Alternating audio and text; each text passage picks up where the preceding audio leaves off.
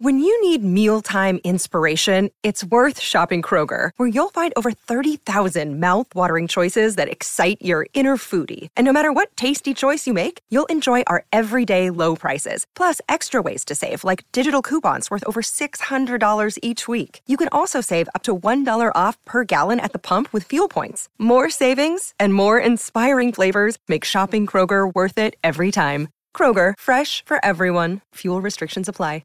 Another day is here, and you're ready for it. What to wear? Check. Breakfast, lunch, and dinner? Check.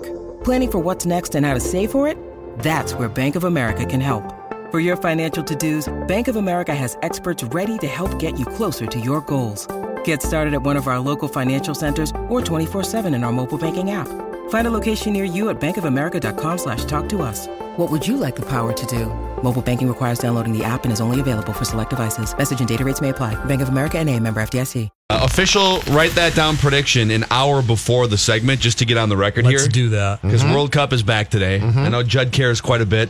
I do. I like soccer just fine. Luis Suarez will score a goal against France today for Uruguay. Okay, write that down. But will he bite an opponent? Will he come back and bite an opponent like he did last World Cup? I don't think he's done. I think he's more mature now. 4 years more mature. Luis Suarez. He's no fun. Although as the pressure starts to mount, it's possible the teeth come out. He'll go back to his old habits. Exactly right. All right, I sat in some baller seats last night.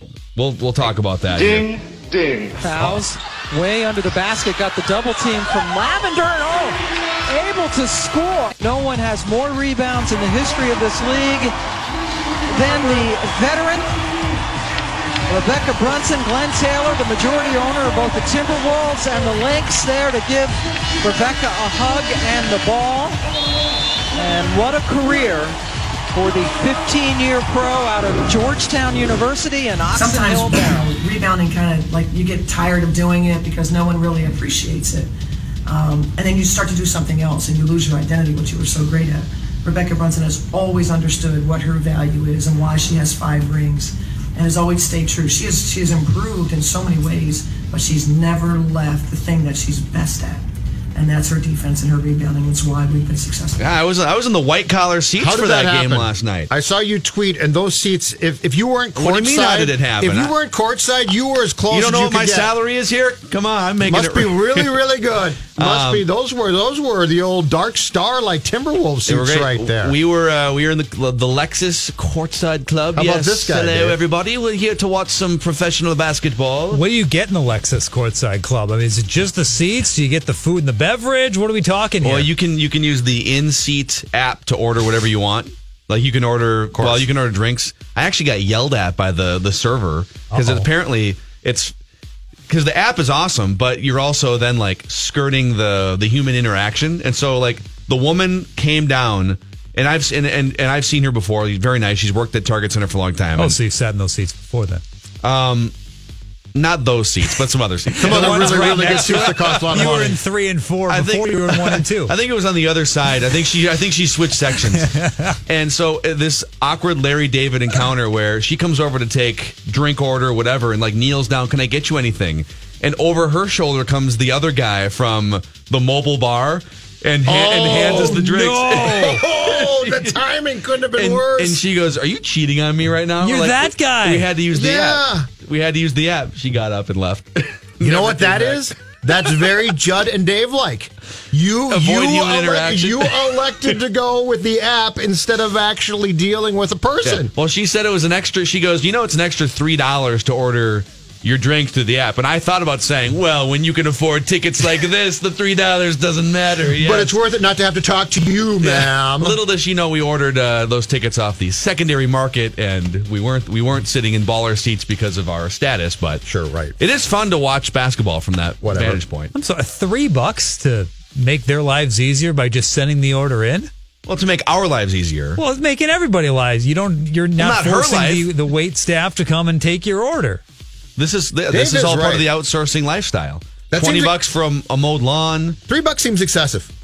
You're saying it's excessive? I'm saying it's ridiculous. I can't understand. You're saying it's excessive for like the person paying it? I'm saying I don't understand why there's a charge at all. You're saving them the trip to go visit you to get the order. Right, but you're buying I guess you're buying on-demand convenience. You don't have to wait 20 minutes for a server to come by. So from the consumer's perspective, I pay an extra $3 to get a drink now as opposed to waiting 20 minutes. It feeds into my alcoholism is what I'm saying. I feel like it should be $1. Judd, you would love it. I feel like it should be $1. I feel like $3 is quite a bit. Well, I paid it, so I don't wait. Even I would have dealt with the person, Phil. Even I would have talked to somebody not to have to pay the $3 surcharge. It was a $3 avoid human interaction charge. You are more like us than I thought you were. By the way, Congratulations. somebody's already dead on the pitch. We got it. Yep. Minute and a half into the game, we got Gurney Watch. Wait a second. Gurney Watch 2018. Yep, it's Gurney Watch.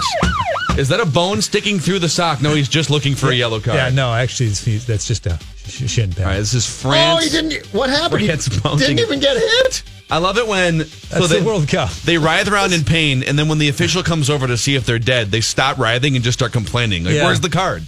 Where's the card? Can I tell you about the epiphany I had from these white-collar amazing seats at Target While Center you were last paying night? excessive fees. Yes, sir. Go ahead. So, and our seats were right across the court from Glenn Taylor. So watching Glenn and his wife and just like 2 hours of joy, this team that he has helped oversee and put together, and they're in the middle of a dynasty. They're on national TV, beating the brakes off the Sparks in the second half, and Candace Parker's getting mad. And I'm just wondering, how in the atmosphere, you've got several thousand fans and organized cheers and players are joyful. How can the Lynx and Wolves with the same owner be this vastly different? I know it's not a revolutionary question, but like as I'm sitting there last night and I'm watching, and I'm just doing a mental checklist of the differences. Yep. Lynx in the middle of a near decade-long dynasty. Great leadership and structure in Cheryl Reeve and assistant coaching staff. The players play with joy and passion and cohesion and leadership and communication. You know, on the court specifically, the players are playing for each other and they're trying to make each other better. And they all know what their role is, and they share the ball happily with each other. When something goes wrong, instead of rolling their eyes or being dismissive or getting mad at each other or freezing each other out, they communicate with each other. Mm-hmm. And then there's the Timberwolves, mostly toiling for 15 years. Even when things are going fairly well on the court record-wise, it's a dysfunctional leadership structure, internal strife, players rolling eyes at each other, players leaking media stories about each other, right? Yep. On the court, it looks like 5 guys, 5 cabs. What's the old saying? 5 guys, 5 cabs. 5 cabs, yes. And that's what the head coach is screaming constantly, but without a point, really. Like right, when Cheryl Reeves said there's a point to it. It's yes. So how are they so different? You put this question in the prep notes, and I gave it great thought, and I realized it's actually very simple. Glenn, I think, cares about both teams, but when it comes to the Lynx, he either stumbled upon, knew, or somehow got it right.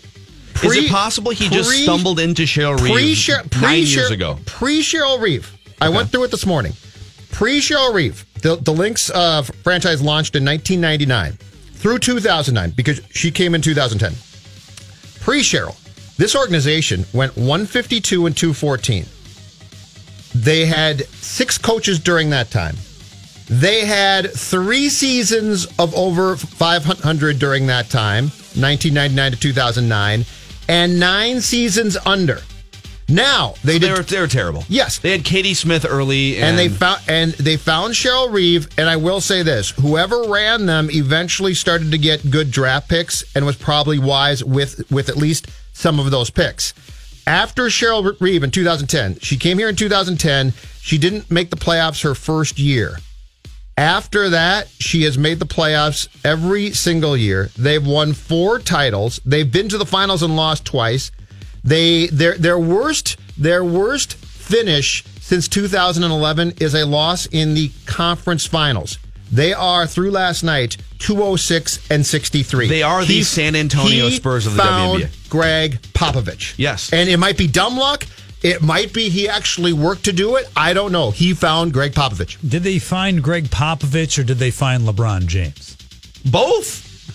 They found which is more true, I guess, because Cheryl Reeve's first year was 13-21. They draft Maya Moore. All of a sudden, they're 27-7. But like you could make a case on any given night. You could make a case that Maya Moore is the best player in the WNBA. Last night she scored 8 points on 2 of 13, and then you could make the case that Sylvia Fowles and Rebecca Brunson. You have the best player and the best big, right? You have. I would argue if you were to make NBA comparisons, you've got Greg Popovich, you've got, let's say, Kobe Bryant, which is sort of Maya Moore. She might not have the same demeanor, but that Kobe Bryant type wing player. You've got Tony Parker, Lindsay Whalen. You've got Tim Duncan, let's say an MVP caliber big, and then an amazing rebounding, title laden. You've got, and then of course Simone Augustus. I don't know what the comp would be for Simone Augustus. Sure. I mean, it is the San Antonio Spurs with like 2 or 3 other amazing comps sprinkled into that roster. They had a generationally great player come to them. But he did in this case, he did find a front office structure and coach who are really damn good. So I'd love to go back and I'd love to know more about that. So Cheryl Reeve for 2 or 3 years was Bill Lambier's lead assistant. With, I want to say, the Detroit Shock at the time, and she had maybe 2 or 3 years before that with like Indiana. She was a head coach in college at Indiana State. Did Glenn Taylor? Did someone recommend? I'd love to know. Like, did someone recommend her? No, I don't know. How did he find Cheryl Reeve? And how? Maybe the answer is maybe Cheryl Reeve is just the answer for both franchises. But he. The same man who somehow stumbled upon with an assist from Commissioner David Stern, David Kahn. Yeah. The same man who stumbled upon David Kahn, who was one of the biggest disasters in front office history, not for the Wolves, but in the entire NBA, somehow found Cheryl Reeve. Yeah. I don't think Tom Thibodeau is the equivalent to Cheryl Reeve. I don't think that's. Yeah, it's possible that they win more games, but is it just a matter of at some point, whatever the next move is after Tom Thibodeau and Scott Layden, that you're just going to have to get lucky? Like, did he just get lucky? I don't know. Or was the there answer something? To that question. I don't know. I don't remember. My question to Glenn Taylor throughout the last 20 years, and he did identify Flip Saunders, and Flip Saunders was a wonderful leader and helped with the first 8 playoff appearances and helped build what is now a near 50-win team. Like, he laid the groundwork for this. So in fairness, he did identify Flip Saunders. But how is it possible that you can identify Flip Saunders and Cheryl Reeve, and like you said, and then also identify David Kahn. And have to get help to find David Kahn. And then wonder 12 months in why Tom Thibodeau is the way that he is, because you had no idea apparently going into this relationship. It's so baffling to me. I know. And again, like, just to flash back to last night, and they're on national TV, and it's this celebration of 7 or 8 years. And yeah, it's been kind of an up and down year, but when they engage and they check in, they dominate. And they did get good players, too. And Glenn Taylor is giving a hug to Rebecca Brunson for setting the rebounding record, and he's watching this game with joy. If you were to have this great leader, boys, if you were to have a person watch an entire year of Lynx and say, okay, you're not going to watch Glenn Taylor's NBA team. He owns one, but you can't watch it. Oh. But I'm going to have you watch the Lynx for the entire year. And then you came back and said, okay, after that year, how good do you think his NBA team is? You would probably say they're incredibly well run. You'd have to think they're that, really right? Incredibly well run. Yes. Looks like, is this another Gurney watch here? Oh, yes. It's a hammy. Yeah, it's Gurney watch. And he fell on him. Hold on, that's the wrong sounder. There we go. Gurney watch. Let's get some Peter Griffin, too. Snipers have, it looks like, taken out 2 French players already in the first 9 minutes. I think we're cramping. Are we cramping here? Is that the problem? No, he got hit. But I'll try to stand up. Yes, they are broken. I shouldn't say hit, more like bumped. But he did the impressive Neymar roll. He went over like 4 different times rolling. Well, he grabbed the hamstring immediately as well, which is why I thought he might be cramping. Yeah, he's fine, though. I feel bad. I do feel bad for all the players who do suffer legit injuries, and they have to wait an extra 3 minutes for someone to come help them, like Boy Who Cried Wolf situation. 10 minutes in, no score. Uruguay. No France. score. Two players hurt, though. Yeah. We have 2 France players hurt, right? 2 dead bodies on the field here. Right. Wondering if they're faking it, still waiting for a yellow card. Kirk Cousins, keep on keeping on, man. He drinks the same glass of motivation every morning for the last 5 to 10 years. He said some things that we're going to get into when we come back here. Dan Hayes on Twins from The Athletic. Write that down, predictions at 10 o'clock. Later on, Chris Singleton will join, and actually Jake Depew, who writes about Twins minor league baseball, and he covers some major league stuff too for 1500ESPN.com. He caught up with Byron Buxton in Rochester. Actually, it might have been in Pawtucket, but out on the East Coast a couple days ago. So we'll get a Byron Buxton update at noon on the show today, and it's Game Show Friday. Mackey and Judd, TCL Broadcast Studio. We now continue with more Mackey and Judd, live from the TCL Broadcast Studios on 1500 ESPN. You like that? You like that? The biggest thing you have to do against Kirk Cousins is you have to do the same kind of formula as Matthew Stafford. You have to confuse him. You have to come to the blind side. So here we're going to see some tape about how they got after him. Okay. And you can see here in week 1, Fletcher Cox is coming off the edge here. You're going to see him come and beat the right tackle. He's able to get pressure on him, get the ball out. They're able to get it. Kirk Cousins has his eyes down the field, able to come from the blind side. Here's Timmy Jernigan, same game. He's going to come inside on a nice inside move. He's able to get his arm over the top. You see Cousins here going for the play fake, has his eyes downfield. Jernigan's able to get the sack. That's what you have to do. You have to get on Kirk Cousins quick. You got to confuse him, and that's how people are successful against a guy. I feel like that's Corey Wooten for NFL Network. I feel like that's fairly evergreen advice for how to fluster a quarterback. So you get after him from the blind side? Yeah, you got to get after him and confuse him. You got to do it quickly. I want to see the quarterback. Don't get on him quick. You got to wait. All right, take about 8 seconds. Delayed just rush. hang out there, and then boom. So wait, so blindside, so send a 275-pound truck that runs a 4.540. Send Fletcher Cox. Yep, around Aaron Donald on a stunt, and make sure that he gets there within like 2 seconds. And it's weird. That's the same way you beat Stafford. It is. It's weird. So you beat not Tom Brady though. Like that, not Tom Brady. You'll bounce right off. Rodgers? How about Rodgers? Tom Brady's a 10-second guy. You actually just have to sit there cross-legged for a little while. He gets bored. You play some duck, duck, gray duck, and then boom, you go. Yeah, because he's a little older, so after about 7 seconds, the field starts to blur. Mm-hmm. Yeah, he can't stare at things. He has to put his cheaters on. Oh my God! Here comes the guy. Kirk Cousins to The Athletic. Chad Graff wrote about Kirk Cousins, and I'm just going to read. You found this quote here, and I'm just going to read this, and you can be the first to react here, Judd. So he's talking about motivation and going into the season, and he said, "I see it as there are still doubters. I see it as there are just as many people who don't think it was a good idea to bring me in." Cousins relayed a story he heard about some guys on a golf course in the Twin Cities debating the team's signing of him. I'm going to pause it right here. Was he on a golf course and overheard a conversation, or did someone tell him I was golfing over at Como the other day? I mean, are we talking about a country? Believe this guy? Are we talking about a country club here? I'm picturing him hiding in the bushes. Just waiting for people to walk by. Say something about me. Say something about me. Kirk Cousins, Hater Watch 2018. He's just saying, hey, what do you guys think of Kirk Cousins? That guy's a joke, huh? One of these random guys on the golf course, according to The Athletic. Why, one asked, would the Vikings go spend so much money on Cousins when Case Keenum helped the team go 13-3 last year and could have been had for less money? Why would they spend so much on Cousins, a quarterback who has lost more NFL games than he's won? Quote from Cousins, that makes you realize there are still lots of people who are doubting, who are going to say, why'd they bring him in? So I don't think the narrative really changes for me. Yes, I've climbed one mountain. So yes, relative to previous circumstances, we're further along. But with where I'm at, there's still more mountains to climb, and people saying you can't climb those mountains. Can we go back to the golf course, please, for a second? Can we go? That's digging deep. I want to know, though, is he saying that he came across his friend who was at a country club and his friend just happened to be walking by this foursome and they're like, Kirk Cousins you believe sucks. This guy? 30 Kirk million? Cousins is terrible. How could you sign Kirk Cousins? I want to know the golf course story. Maybe it was at the Vikings media event. It was Collar. It might have been Collar and Cronin. It was Courtney and Matthew. He's not that good. Someone walked by a live taping of the Purple Podcast on the fourth hole. You believe what that guy said? It's crazy. Yeah. Does he just wake up in the morning and find random pictures of Twitter troll accounts and put them on the mirror?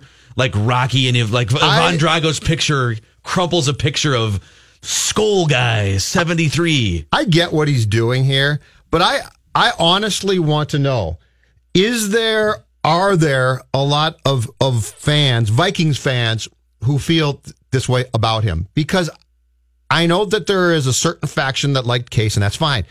But I haven't heard talk like this that much. Now Collar brings up some points about that can be questioned about Kirk, but I haven't heard this clamoring of this was a bad. I think the way that we've discussed this move is how it's perceived by most, which is Keenum had a great year.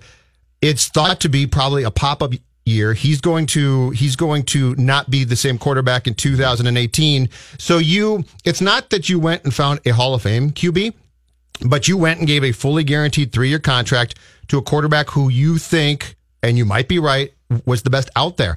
I don't sense this whole thing of, and I know what Kirk is doing.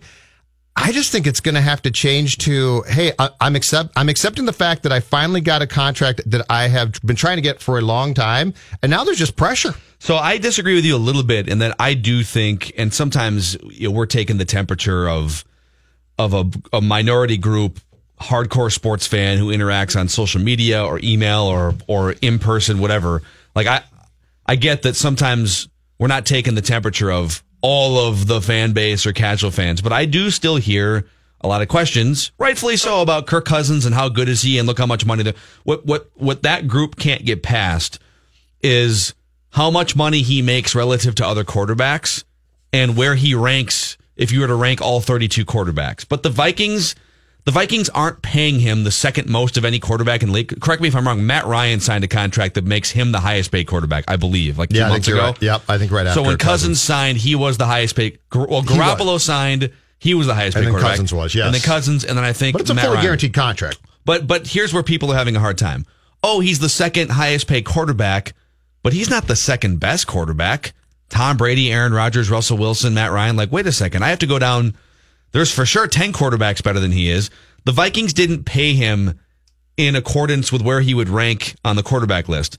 They're hedging against the other options. The Vikings are looking at their roster saying, we can win a Super Bowl right now. This defense is the best in the NFL in the regular season. We've got these great skill position players. We've got a coaching staff we love, a head coach who's ready to push this thing over the edge. The last thing we can afford is a colossal disaster at quarterback. Teddy Bridgewater's knee could be a colossal disaster. Case Keenum had 5 horrible seasons mostly before this pop-up, maybe borderline MVP vote season, but we know that his floor is disaster. So they're basically paying $10 million more as a hedge against the worst case scenario. Absolutely, yes. So they're paying a tax on certainty. They're paying a tax on availability. That's what they did. I sense tremendous pressure here because of that. I don't sense this whole thing of, well, he can't do it or he's going to fail. Or see, Kirk has always thrived, as Chad's story goes into detail. He's always thrived on being the guy that people are like, you're not that good. Michigan State. Nick Foles is going to start. You're not going to play. And him thinking, I'm not going to play. And listen, for a long, long time, that has worked as a platform for him to use and succeed after he gets that. But in this case, I think it goes back to what you just said, which is there's a lot of pressure there and there's a huge contract there. But I don't think a lot of people are saying it's not going to work or you're not going to play well. And there are going to be questions anytime you sign a quarterback to a contract like this. Unless you're Brady, there's going to be questions, which I think are entirely fair. I just want to know how long Cousins can use this. And as Collar said on the show too, and this is a really, really interesting point. What happens the first time Zim rips him? Because Zimmer can't help himself. Well, that's okay. We'll put that on the shelf for a sec. To answer your first question, how long can he continue to use the doubter angle, even though he's been paid like a top quarterback? And as long as social media exists, you're always going to be able to find doubters, right? It's so much easier to find any type of reaction now that you're just connected to millions of people opening up your phone. If you seek it out, yeah. So if you go through your @replies on Instagram or Twitter and you have that many followers and you're that high profile and you make that much money, you could scroll through, and I'm sure this is what a lot of athletes do. I'm sure. Well, think about this. LeBron James is one of the greatest athletes in the history of our country, and if he scrolls through his @replies or his if he were to search his name on social media, 30 to 50% of the reaction would be negative, and he is one of the greats of all time. Kirk Cousins is like the 12th best quarterback, maybe 14th depending on the season, maybe 9th if he has a good year, and is overpaid, and people are going to tell him about it. It's really easy for him to scroll through for 5 minutes and find 5 guys named like Packer guy, green and gold, 73 to rip him. I don't think there has to be a ton of pressure on him, and pressure is all like just made up and relative, and but so I say that knowing that pressure is kind of a meme, but he doesn't have to do anything other than what he did his best couple seasons in Washington. You don't want last year's Kirk Cousins, but last year he didn't have really, the weapons were injured. I think Jordan Reed was injured. He didn't have what's his name, wide receiver who went to San Francisco. So if he just performs at the same level he did basically the first 2 years as a starter in Washington, that's probably good enough to get if the Vikings defense plays well and no one gets hurt, that's good enough to put you right back where you were before. Just don't have the same pick six that Case Keenum had to throw the game off. I really don't think the pressure is, now that you're paid the second most of any quarterback, now you have to be the second best quarterback. No, that's unrealistic. The pressure on the entire team that starts with him is there for sure. I guess what I'd like to see is a transformation here eventually of a guy going and taking this job and taking control and being a guy who exudes complete confidence without saying there are doubters on a golf course that are clearly not there, probably, that you are actually making stories up. I'll bet that conversation happened. I bet there's like 4 Vikings fans, 5 Bud Lights deep on a golf. But if you're going to be the guy here for quite some time, what I'd like to see from him is just a natural confidence of, I'm the guy. I'm that good. But I don't need doubters. But here's the reality. He doesn't know that he is yet. He doesn't. Well, and that's what I said, the transformation. When you say the guy, do you mean a guy who is a starting quarterback? I mean a guy who's going to be a very good quarterback in this league and the starting quarterback for this team for an extended period of time. This is all about, like, we can move the goalposts anywhere. Because if I'm on that golf course, let's say I'm one of those 4 guys on the golf course, okay? And in my mind, I'm thinking, man, he's getting paid like Aaron Rodgers. He ain't Aaron Rodgers. If you're Kirk Cousins, you know that you're not Aaron Rodgers. You'd like to be Aaron Rodgers. You're striving to become one of the 5 best quarterbacks in the NFL. So there might be a little insecurity, which is totally natural. I definitely think there is. Yeah. Like, oh man, now I'm getting, it's like a self-fulfilling thing for him. And I would like to see that morph into exuding a confidence that your teammates look at you and say, you know what, this guy at least exudes the confidence of having full control. Yeah. Well, you know that Tom Brady probably still wakes up every morning and thinks about guys on the golf course? Well, yes. There's 3 guys on Boston golf course. That he thinks like 32 teams, including my own, passed on me for 5 rounds. And that still pisses him off 18 years later. And I don't mind. And I actually applaud internally using that. What I'd like to see here is a shift in the public persona that Cousins puts out away from what he's doing now. If he wants to use this privately, that's fine. But I would just like to see, I think top quarterbacks exude a confidence publicly that is different than this. Yes. And it could take some time. Of course they do, because they've already achieved these things like MVP awards. That's why I use the term morph. I'd like to see it morph from being a guy talking about 4 guys on a golf course who doubt him to saying, I know that I'm the guy who's going to have success here. But those 4 guys on the golf course are correct. They are correct. Like and that's why I said morph. I'd like to see it's not going to happen in one day, but eventually I think if he starts to have success, what he has to know is that I think you want to paint a picture for your teammates that's one of confidence. Good for him, though, for coming up with the most creative way to cultivate doubters and haters, right? Oh, yeah. Like he's good at third-hand conversation on a golf course. Like, may or may not have been drinks involved. Dan Hayes covers the Twins for The Athletic. He's a weekly guest on our show. He's going to join us when we come back, and we're going to try and dissect this thing. Hey, they're back on the winning track, though, baby. Aaron Slegers. Yeah, I watched the game last night. We're all very excited. New ace of the rotation. Me and the folks at Fox Sports North. And we are following Gurney Watch 2018. It looks like there have been 3 players writhing around in pain in this Uruguay-France game, and we're only in the 28th minute. So can we get to 10? Can we get to 10 Gurneys? Well, there hasn't been an actual gurney yet, but yeah, maybe 1 gurney. We'll start with 1 gurney. We'll be close. Mackey and Judd. Mackey, Judd Zulgad. It's one of the funniest things that ever happened in sports. Mackey and Judd on 1500 ESPN. Mackie and Judd are talking Twins. Now, with the man who's in the clubhouse covering the team every day, beat writer for The Athletic, Dan Hayes, courtesy of Prime Mortgage Lending of Bloomington. Home is where your story begins. Kepler with a diving catch in short right field. Nice. And Cave makes a great catch up against the wall in center field. Dozier going back and makes a nice catch with his back to the infield. All right, let's get him in here. Dan Hayes from The Athletic. Are you doing a live chat today, sir?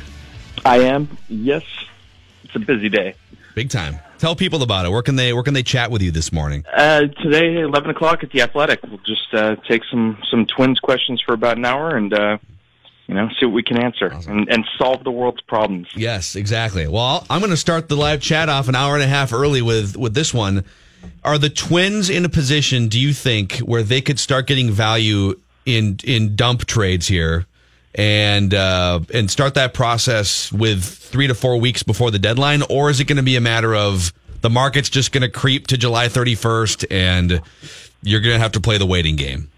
I mean, I think that probably there's probably a market right now for somebody like Eduardo Escobar, but it's going to take some time. I mean, that is going to be a tough trade to make just because everybody loves him. But he's so valuable that teams should probably think that there's more than one of them. I mean, and they should move on it. Zach Duke probably has a market right now. He's a lefty reliever who's effective and breathing,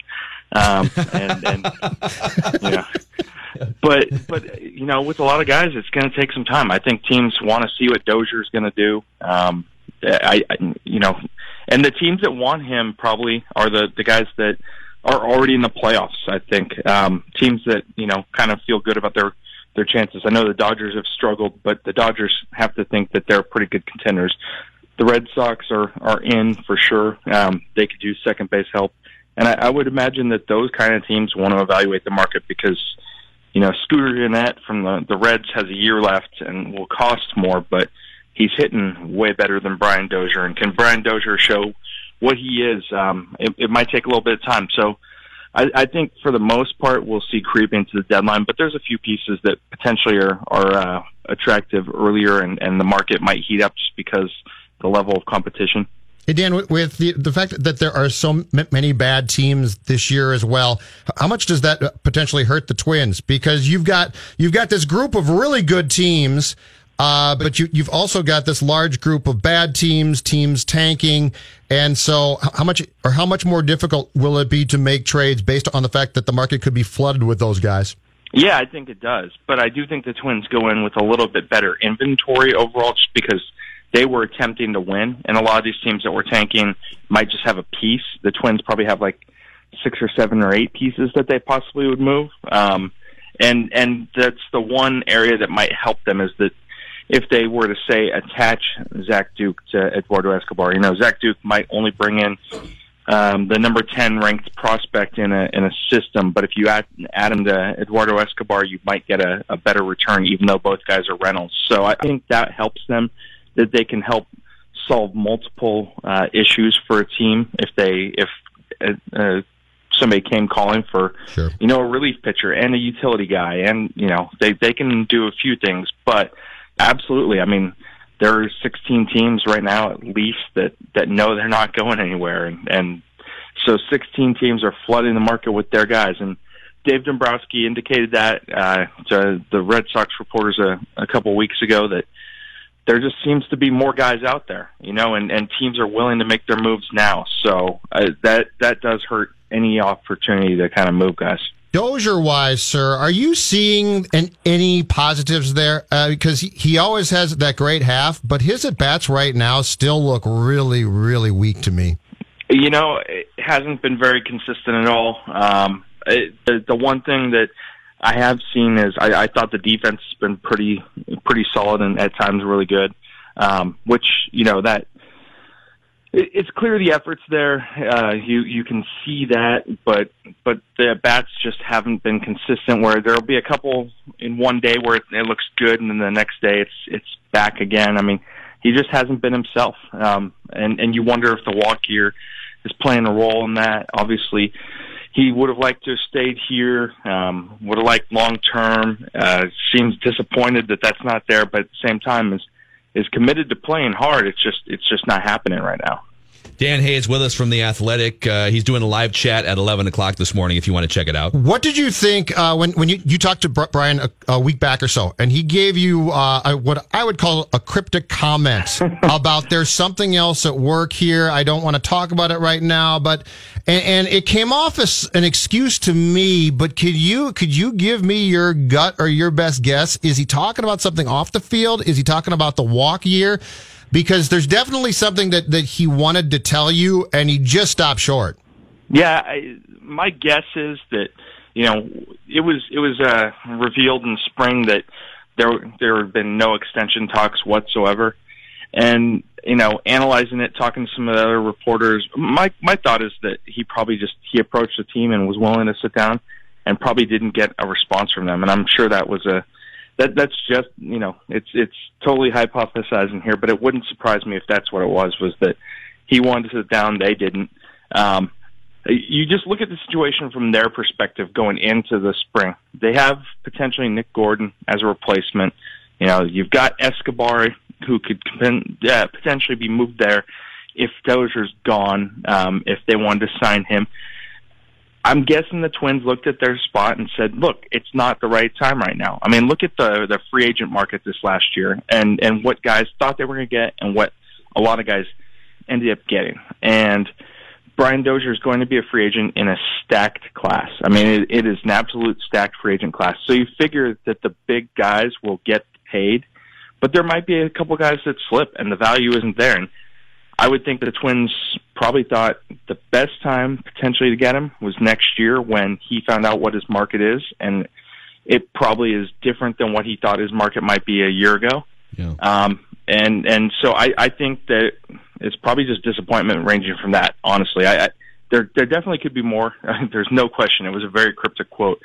But at the same time, a lot of times, I mean, he's been here his entire career. He wants to stay here, or he wanted to stay here, and there was nothing done about it. And I wonder how much that played into it. Yeah. Paul Molitor, I want to ask you about him. And I do think I'll preface it by saying we overrate as baseball fans, and I think the general baseball fan populace tends to overrate a manager's influence positively and negatively on wins and losses, where if a team pops up like the Twins did last year, oh my God, Paul Molitor, manager of the year. But if a team underperforms 90 losses, fire the manager. And usually the answer is somewhere in between. So with that preface, what are your thoughts on Paul Molitor? Have you talked to people who have evaluated him in the organization? Do we know where he stands right now?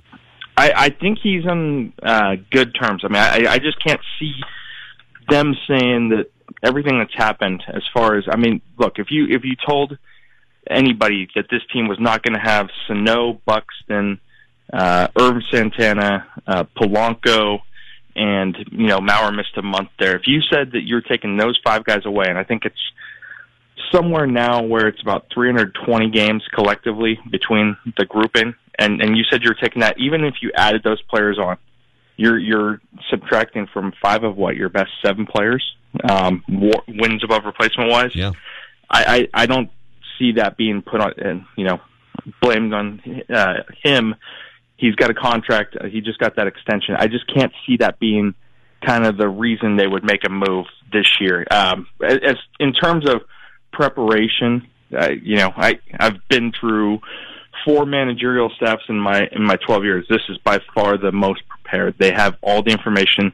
They have guys on that staff who know how to disseminate it well. They have a coaching staff that really looks like they're close to players. I just don't see this being a coaching staff issue, a managerial issue. From what I've talked to from people internally, he's a really good motivator. He's a guy who's always upbeat on the bench, even though he doesn't reflect a whole lot of, you can't tell. You just look at him on the bench and you can't tell happy or sad. Doesn't show a whole lot of emotion. And I actually think that in that way, that's a good thing. I mean, guys, even keel is what you want. A lot of people want fiery, but fiery only works for so long. And sometimes you need fiery to motivate a group, but when you've got a group with a lineup that's been playing with, 5 guys who are 240 or below, and there's a couple guys that necessarily wouldn't be here unless we had the injuries that we've seen here and the guys that have been demoted. I think that,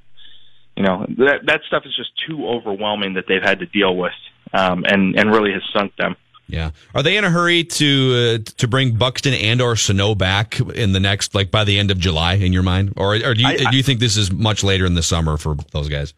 Well, I think if they both can consistently show what they need to do, and that means Miguel Sano goes on a tear with some power involved. The progress that he's made sounds pretty good. I mean, it sounds like he's committed to what they've done. That includes the nutritionist portion of it, the consistent, getting his legs strong. I mean, that part has been huge, is the getting the legs back under him, because he just isn't hitting pitches on the inner half. He wasn't hitting pitches on the outer half. Everything they used to punish, was coming off his bat 6 miles an hour less in exit velocity, 7 miles an hour. So major differences. And I think that he gets where they want him to be, and he's taken to it. With Buxton, he's healthy, so that's good. And I think that when he shows that the changes that they've tried to make with the offensive side, when he can kind of adapt and use those consistently at the plate, and that means, not tinkering, changing it, I think that's when he comes back. So if they both if they both put runs of a week together where they can do that, they'll be back. If that's right now, if that's after the All-Star break, that kind of remains to be seen. But it's definitely, there's a commitment to getting it right from the Twins too before they're going to rush them. And obviously, with the season where it is, there's no kind of timeline that really matters at this point, because they know that they're selling, they're out of it. So it's not like you want to mess that up. You want to get that right. Yeah. Dan Hayes, he does an awesome job covering the Twins for The Athletic, and you can do a live chat with him in about an hour and 15 minutes on theathletic.com, the Twins page. So check it out, and we'll catch up again next week, Dan. See you, man. See you, Dan. All right, guys. Thanks. All right, great stuff. Yeah, he's super level-headed. He's covered the White Sox. He's been in the division for a while, and he does a great job just putting things into perspective. Yes, he for does. this Very team. good job. There is one potential hurdle here as we look for trade partners for the Twins.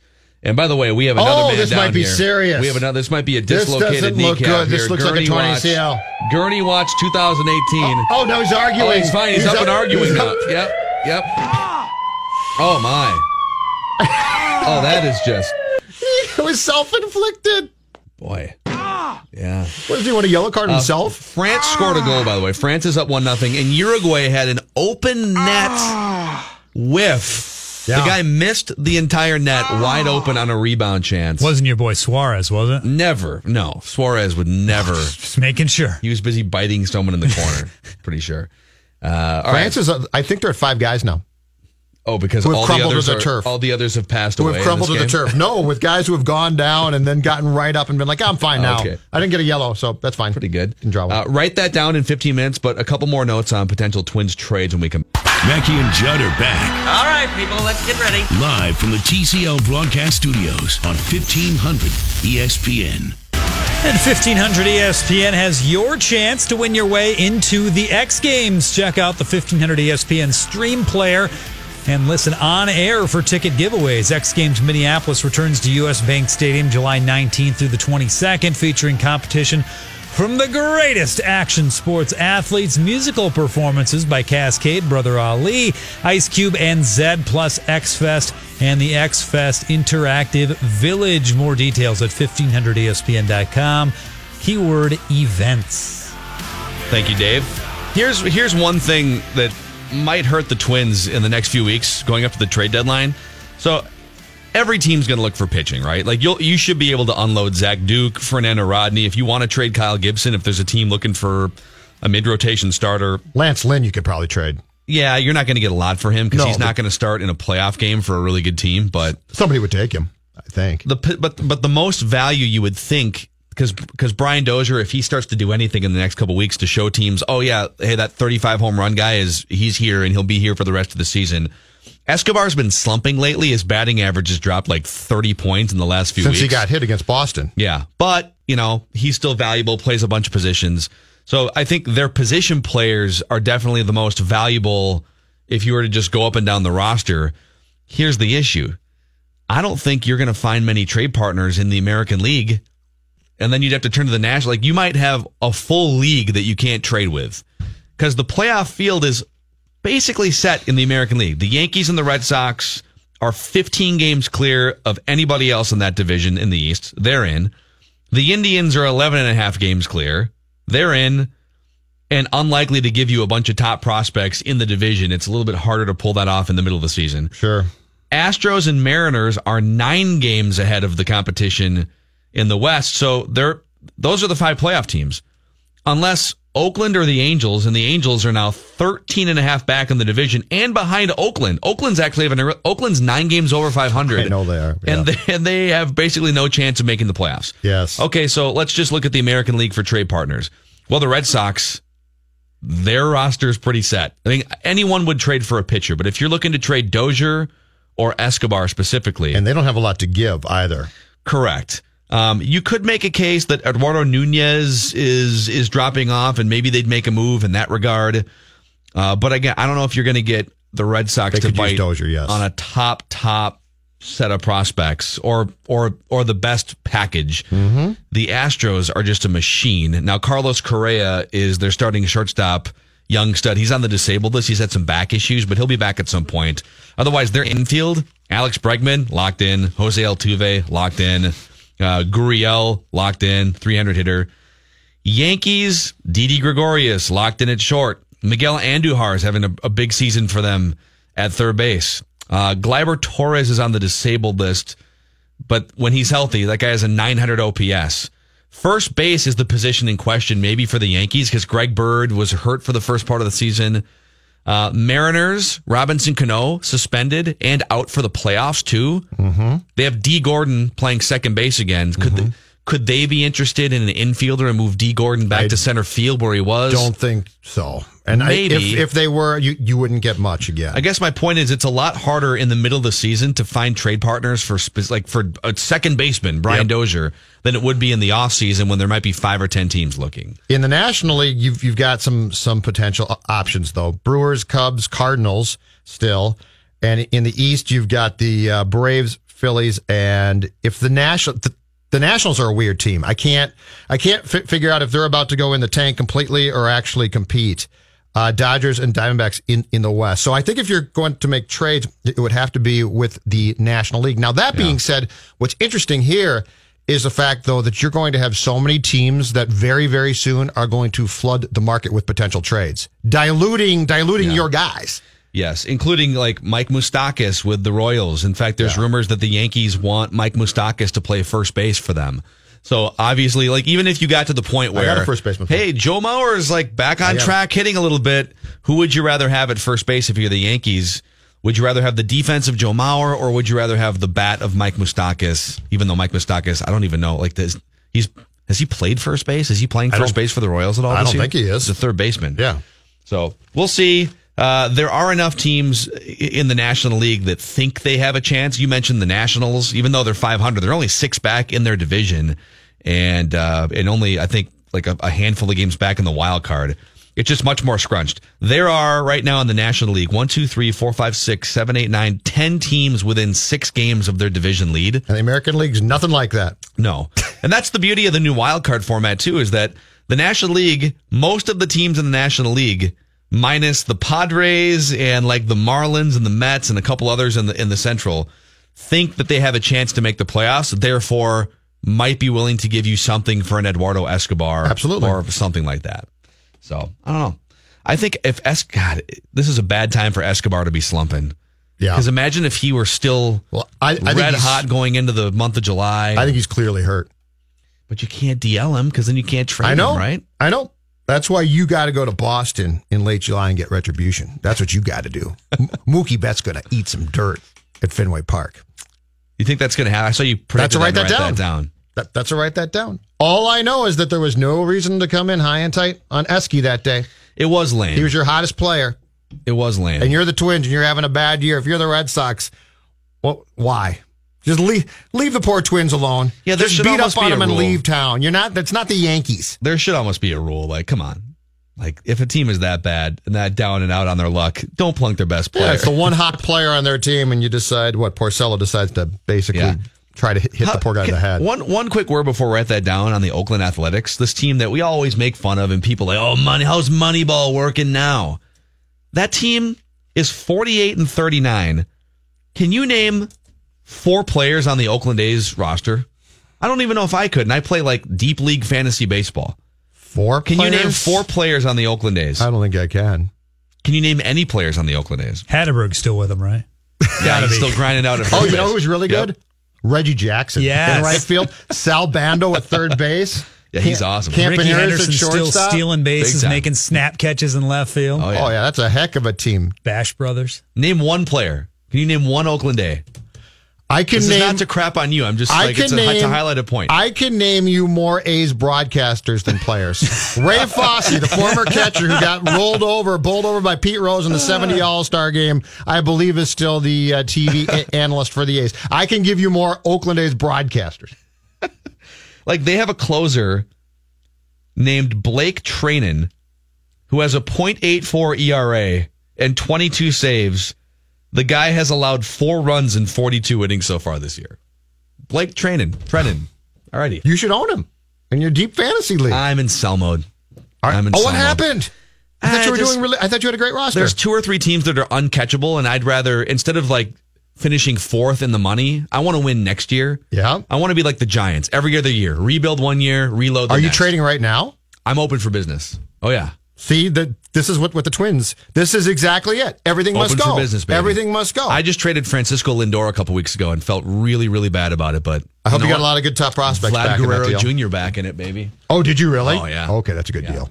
Well, we'll talk more about my fantasy team for a couple segments here, or we can do write that down predictions. Let's do write that down.